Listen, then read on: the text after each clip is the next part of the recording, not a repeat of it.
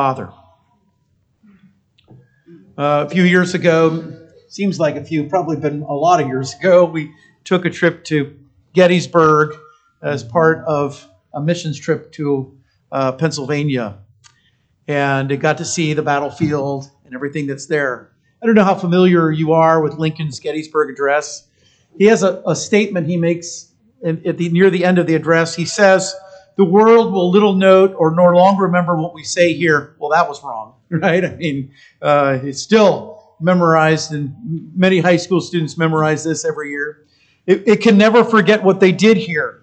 It is for the living, rather, to be dedicated here to the unfinished work which they who fought here have so nobly advanced. It is rather for us to be here dedicated to the great task remaining before us, that from these honored dead we take increased devotion to that cause for which they gave the last full measure of devotion. That phrase is something that I learned as a boy because my dad would use that expression when referring to people who gave their life for their country. And I think probably when we think of the Christian life, there's no word that better captures what God really wants from us than this word, devotion. It's a word that means ardent, selfless affection, dedication, zeal. It comes from the word devote, which means to give up something in pursuit of a cause.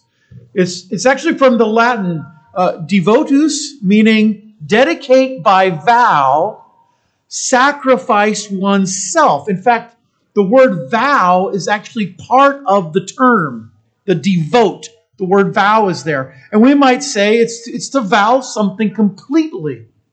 And in the context of the Union Army, for example, the soldiers who died on that battlefield gave themselves up for their cause. Whether you agree with it isn't the issue. They gave themselves up for their cause. They were devoted to it. And I think in that sense, we can see a sacrifice that they made that we can seek to emulate in our own Christian life. We are also soldiers. We're in Christ's army in the middle of an incredible spiritual conflict. And if we are to be successful, we have to devote ourselves to our commander, the Lord Jesus Christ. There's just no room for selfish actions. We cannot retreat when the battle is hot. We cannot save ourselves when the call is to advance. Unfortunately, Solomon is not a great example of dedication. In fact, his life is an example of the opposite. The words of Proverbs, the other books that he wrote, encourage devotion to God. The conclusion of Ecclesiastes on fearing the Lord, something he completely lost. Imagine this. The man who dedicated the temple to God is the very man who later dedicated temples to false gods. And somewhere in his life, we don't have any indication where, but somewhere in his life, he was no longer devoted to his God. And what should we learn from this? First, our personal standard should be loyalty to God. Not loyalty to a church, to a man. Not loyalty to some cause or organization. Our loyalty is to the Lord Jesus Christ. Now, you understand God is interested in having our hearts. It says here in this verse something about Solomon's heart. The word heart has the idea of the inner man, the soul. It's where our deepest emotions are formed. This is what he means, the Old Testament writer. Leviticus 19:17 says, "Do not hate your brother in your heart."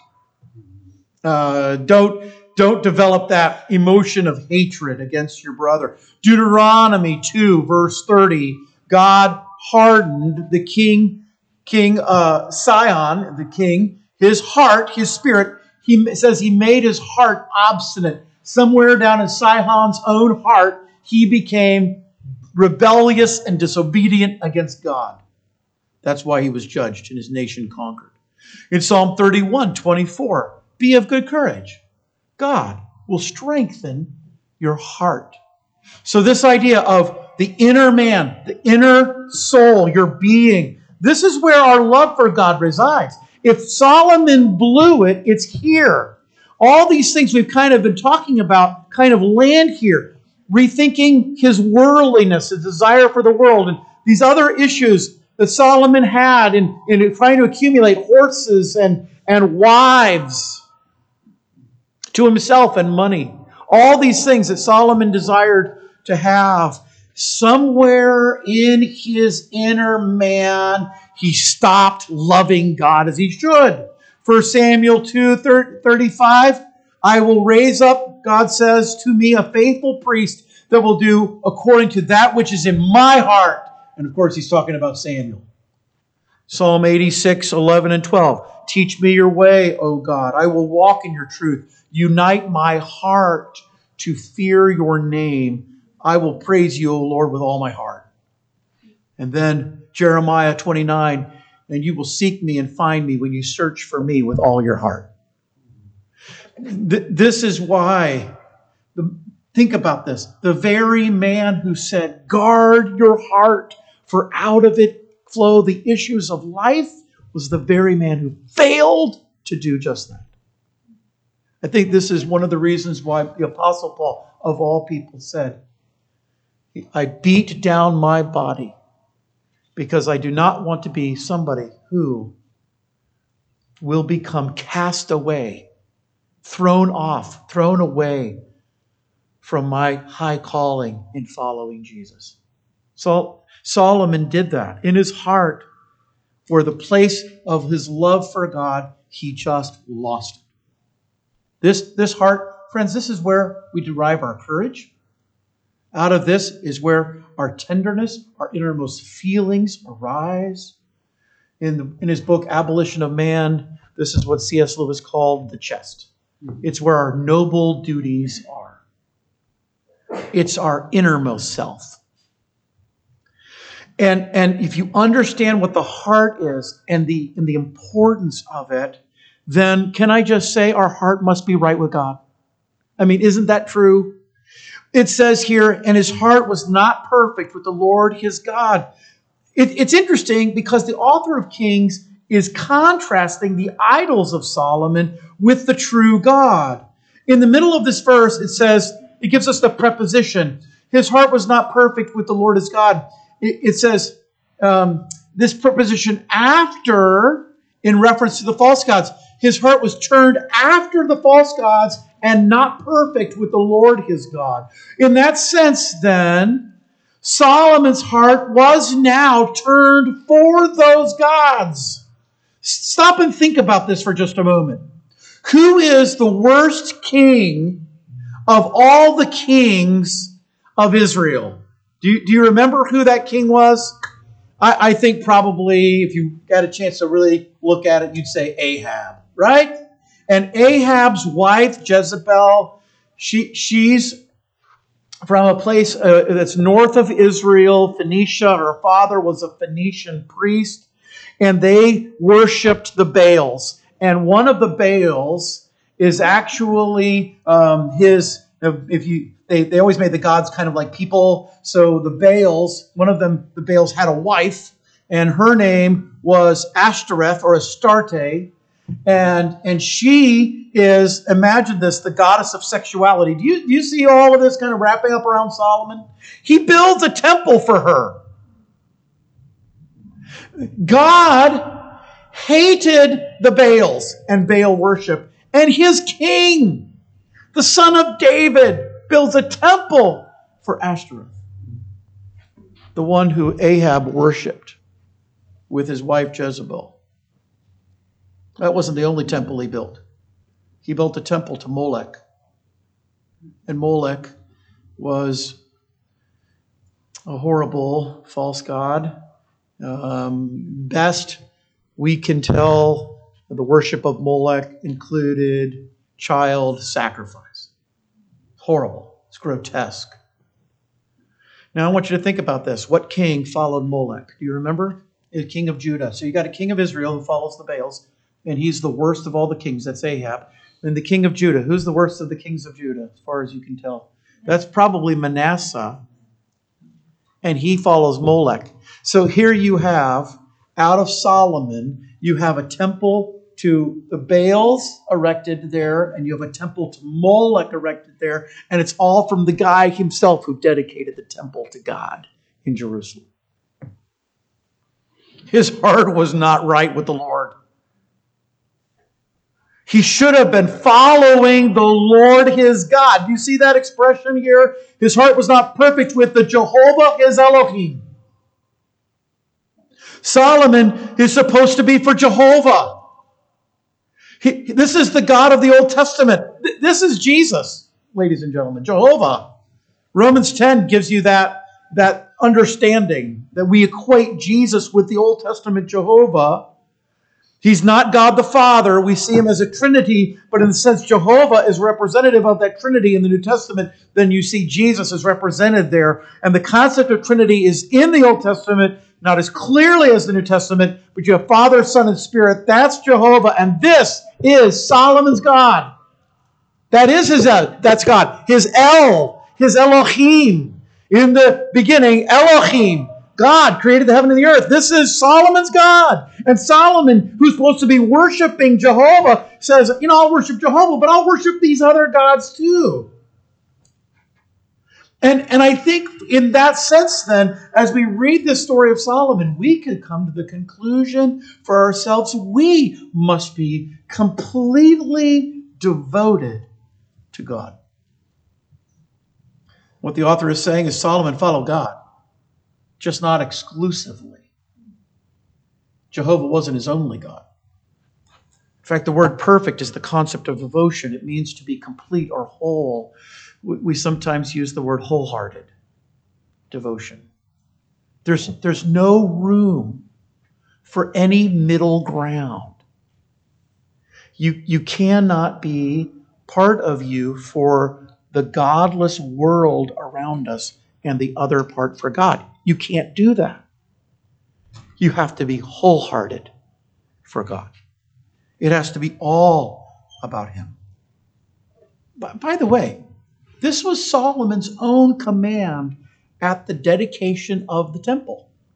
Back in chapter 8, the writer of 1 Kings, in verse 61, he quotes Solomon here at the dedication of the temple, who says, "Let your heart be perfect with the Lord our God." That's the same expression as the writer uses here, the Lord his God. Do you see it? I mean, the pronoun has changed, Lord his God, Lord our God, but it's the same expression. And Solomon said, "Wholly follow the Lord our God," but later did not wholly follow the Lord his God, and sets a terrible example. And Solomon, by the way, told us how to do that. In 1 Kings 8, he said, "Walk in his statutes, keep his commandments." And I think that kind of tells us how we're to do this. So I guess the question for you, for me, is, are you devoted to God? Wholehearted, faithful, loyal, true. Are you devoted to God? Yeah. In a couple of days, we had Valentine's Day. And all of you who have Valentines in your life, right? You're going to, I hope, give some expression of appreciation for that person in your life who means so much to you. Everybody's different, I know. Maybe the day after Valentine's, you'll go down and buy all the flowers that are on sale, and just or you'll go to Burger King, and that for you, and that's fine. Whatever. Don't look at people around the room here. You know what I'm talking about. It could. There's a number of you. This could be anyway. So you understand. This may be your expression of love for each other, that's fine. Can you imagine? Valentine's Day comes, you get a card from this person who's so important to you, and you open it up, and it reads something like this. Dear honey, I just want you to know I really love you partially. I really do. You have half of my heart. Now, I've given the other half of my heart to other people. I haven't told you about that. I don't know if that's going to bother you. I hope it doesn't. But you have at least one half of my heart. It's completely given to you. That would be crazy. Why does God deserve any less from us than all our hearts? And say, yep, Lord, you have it all. Are you dedicated to following God? Now, this is what, of course, it means to be a Christian. Will you defend the Lord when His way or will is challenged by others? Will you stand for Him when His name becomes a curse or a byword? Will you give testimony of how He has helped you in your life to other people? Do you share your faith with others? You see, it's all about loyalty. And that has to be our personal standard, to be completely loyal to God. It doesn't mean that if there's an act of disloyalty in your life in the past or even in the future that you're not a believer. I'm not saying that. Obviously, continued acts of disloyalty should make you question your salvation. And I don't know if you've thought about this with Solomon, but I'll have to tell you, his continued acts of disloyalty with idolatry, it does make me scratch my head a little bit and say, is this guy really a follower of God? It's weird. It's strange. Doesn't mean you're unsaved if you aren't always loyal to the Lord, but you ought to be. It ought to be all the time. Just as loyalty should be our personal standard, I think this is comparable to the saints of old. This is kind of neat. I want you to think about this for a second. This is point number 2.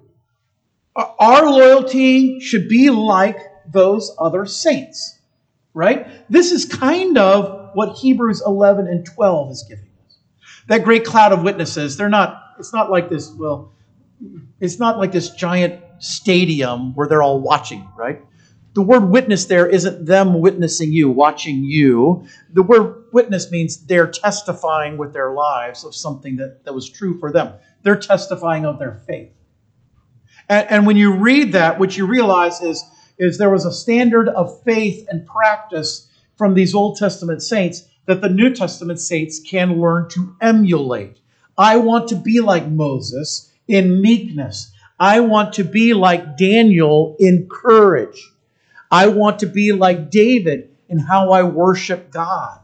You kind of see that in those Old Testament saints. They have those qualities that you should emulate. And here, that standard of loyalty just kind of flows through the Old Testament. But the person it lands on is Solomon's own father, David. Do you see? Look at the sentence again.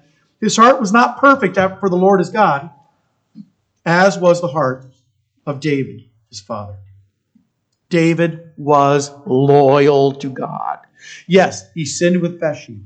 Yes, he numbered the people. If you read his earlier life, David was a liar. David was sometimes a murderer and a thief. David had lots of problems, but he was also loyal to God. So much so that God says of David, he was a man after my own heart. David set the mark for the kings who would follow him. Now, to be fair, Solomon's not the only king to miss that mark. Abijam, who's the grandson of Solomon, over in chapter 15, it says of him, his heart was not perfect. His heart was not as the heart of David. 1 Kings 15:3. His heart wasn't perfect like David's heart. He didn't follow after David. He had military victories against Jeroboam. And you know the story, of course. Jeroboam is his father, Rehoboam's nemesis. Abijah comes after this, Abijam, and he was not loyal to God like David, his father. He was a lot more like his grandfather Solomon and his father Rehoboam. Ahaz, well, he was a bad king. It says of him in 2 Chronicles 28:1 that he was not like his father David. They didn't have a loyal, steadfast heart after God like these other kings had. Being like David was tantamount to being a good king. You read in 1 Kings 15:11, Asa was an example of what it is to be a good king because it says he was like David, his father. You see again in Hezekiah, he's a good king. 2 Chronicles 29, verse 2, because he was like David, his father. Josiah in 2 Chronicles 34:2 was a good king. He walked in the ways of David, his father. So what actually you have happening here is the Old Testament is kind of setting up for us now after David that here is an example that we should follow, that the king should have followed. But I think the reader himself, if you're going to say, I am following after God, I should be loyal to God just like David was loyal to God. That's our example.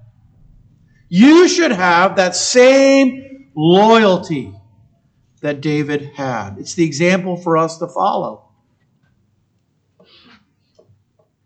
So you could almost say this, in your own life, it will be written that you were sinful but loyal. Okay, that's fair. Or it will be sinful and disloyal. I want to be like David. I know I'm going to fail the Lord, but I want to be loyal to Him. And it doesn't matter. Listen, ladies and gentlemen, it doesn't matter where you are. A businessman. You could be retired.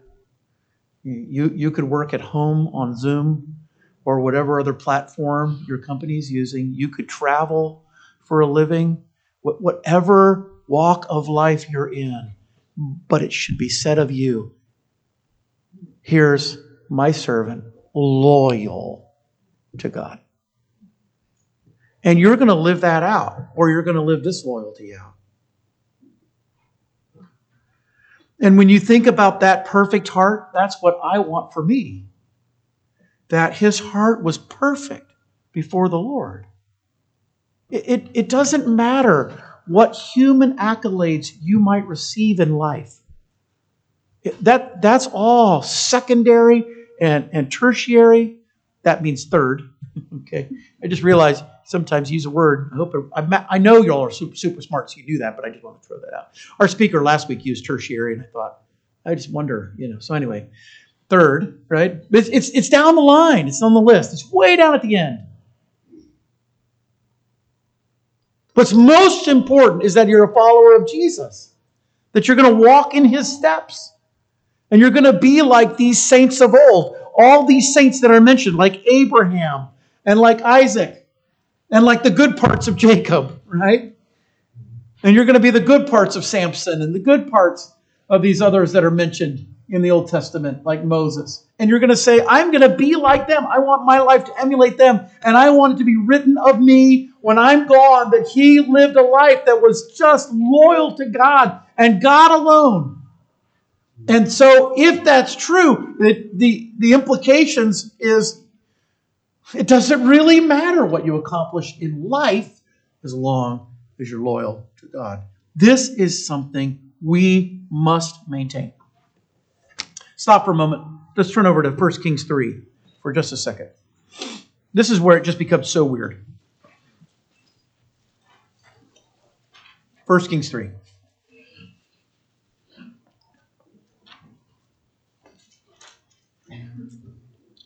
1 Kings 3, verse 1.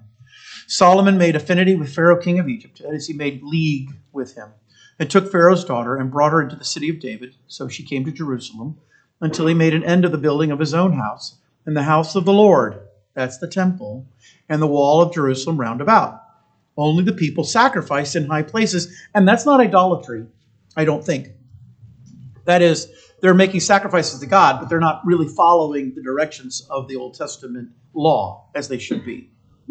because there was no house built in the name of the Lord until those days. So do you see what he's saying? He's not saying they're idolatrous. He's just saying they were sacrificing in other places, not in Jerusalem. And Solomon, look at verse 3. This is almost heartrending. Solomon loved the Lord, walking in the statutes of, what does it say? David his father. Here's young Solomon loving God with all his heart. He's obeying that Jewish Shema. Hear, O Israel, the Lord your God is one Lord, and you'll love Him with all your heart and soul and strength.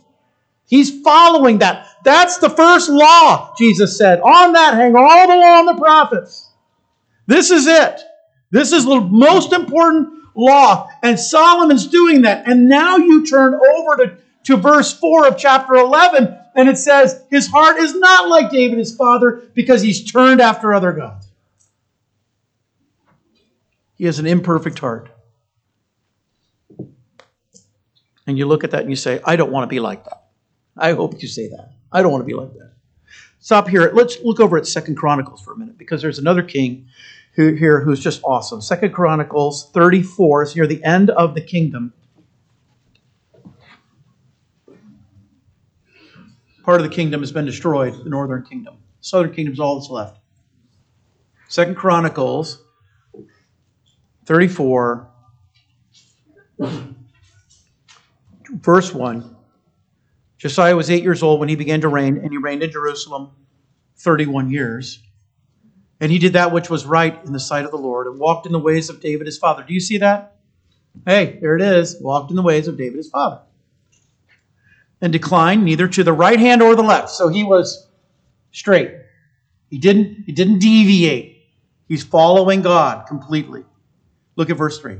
In the 8th year of his reign, when he was yet young, so he's now 16 maybe, he's a teenager. Interesting lesson for teenagers here. He began to seek after the God of David his father. He wants to have God to be truly his God. This is a 16-year-old coming to this conclusion. You know, this is pretty mature, right? It's a pretty powerful statement of him. And it just causes me to say, okay, so here I am. I'm not a teenager anymore, but I want to be right before God. I want to follow after God. And if I'm going to do that, and it doesn't matter your age, wherever you are in your spiritual walk, you can say, just like Josiah, I want to be like God. I'm going to seek Him with my whole heart. I'm going to follow after Him. I'm going to pursue godliness. And this is what we can be. Modern sports scouts compare athletes to former players. When they're scouting college athletes for the pros, they'll say he plays like Michael Jordan. He golfs like Tiger Woods. He throws a football like Tom Brady. He hits a baseball like Babe Ruth. They probably don't use Babe Ruth as an example anymore. What would they say of us? Here's God's scouts. They're probably angelic if they're, scouting out. Looking at all of the Christians in our church, the believers who follow after God, what would they say of us? Well, she prays like Hannah. She will not be denied in prayer. He worships like David. He comes before the Lord with jubilant praise, even in difficult times. She listens to Jesus' words like a Mary. There's a lot of important things that need to be done, but I'm going to really focus on what Jesus is teaching.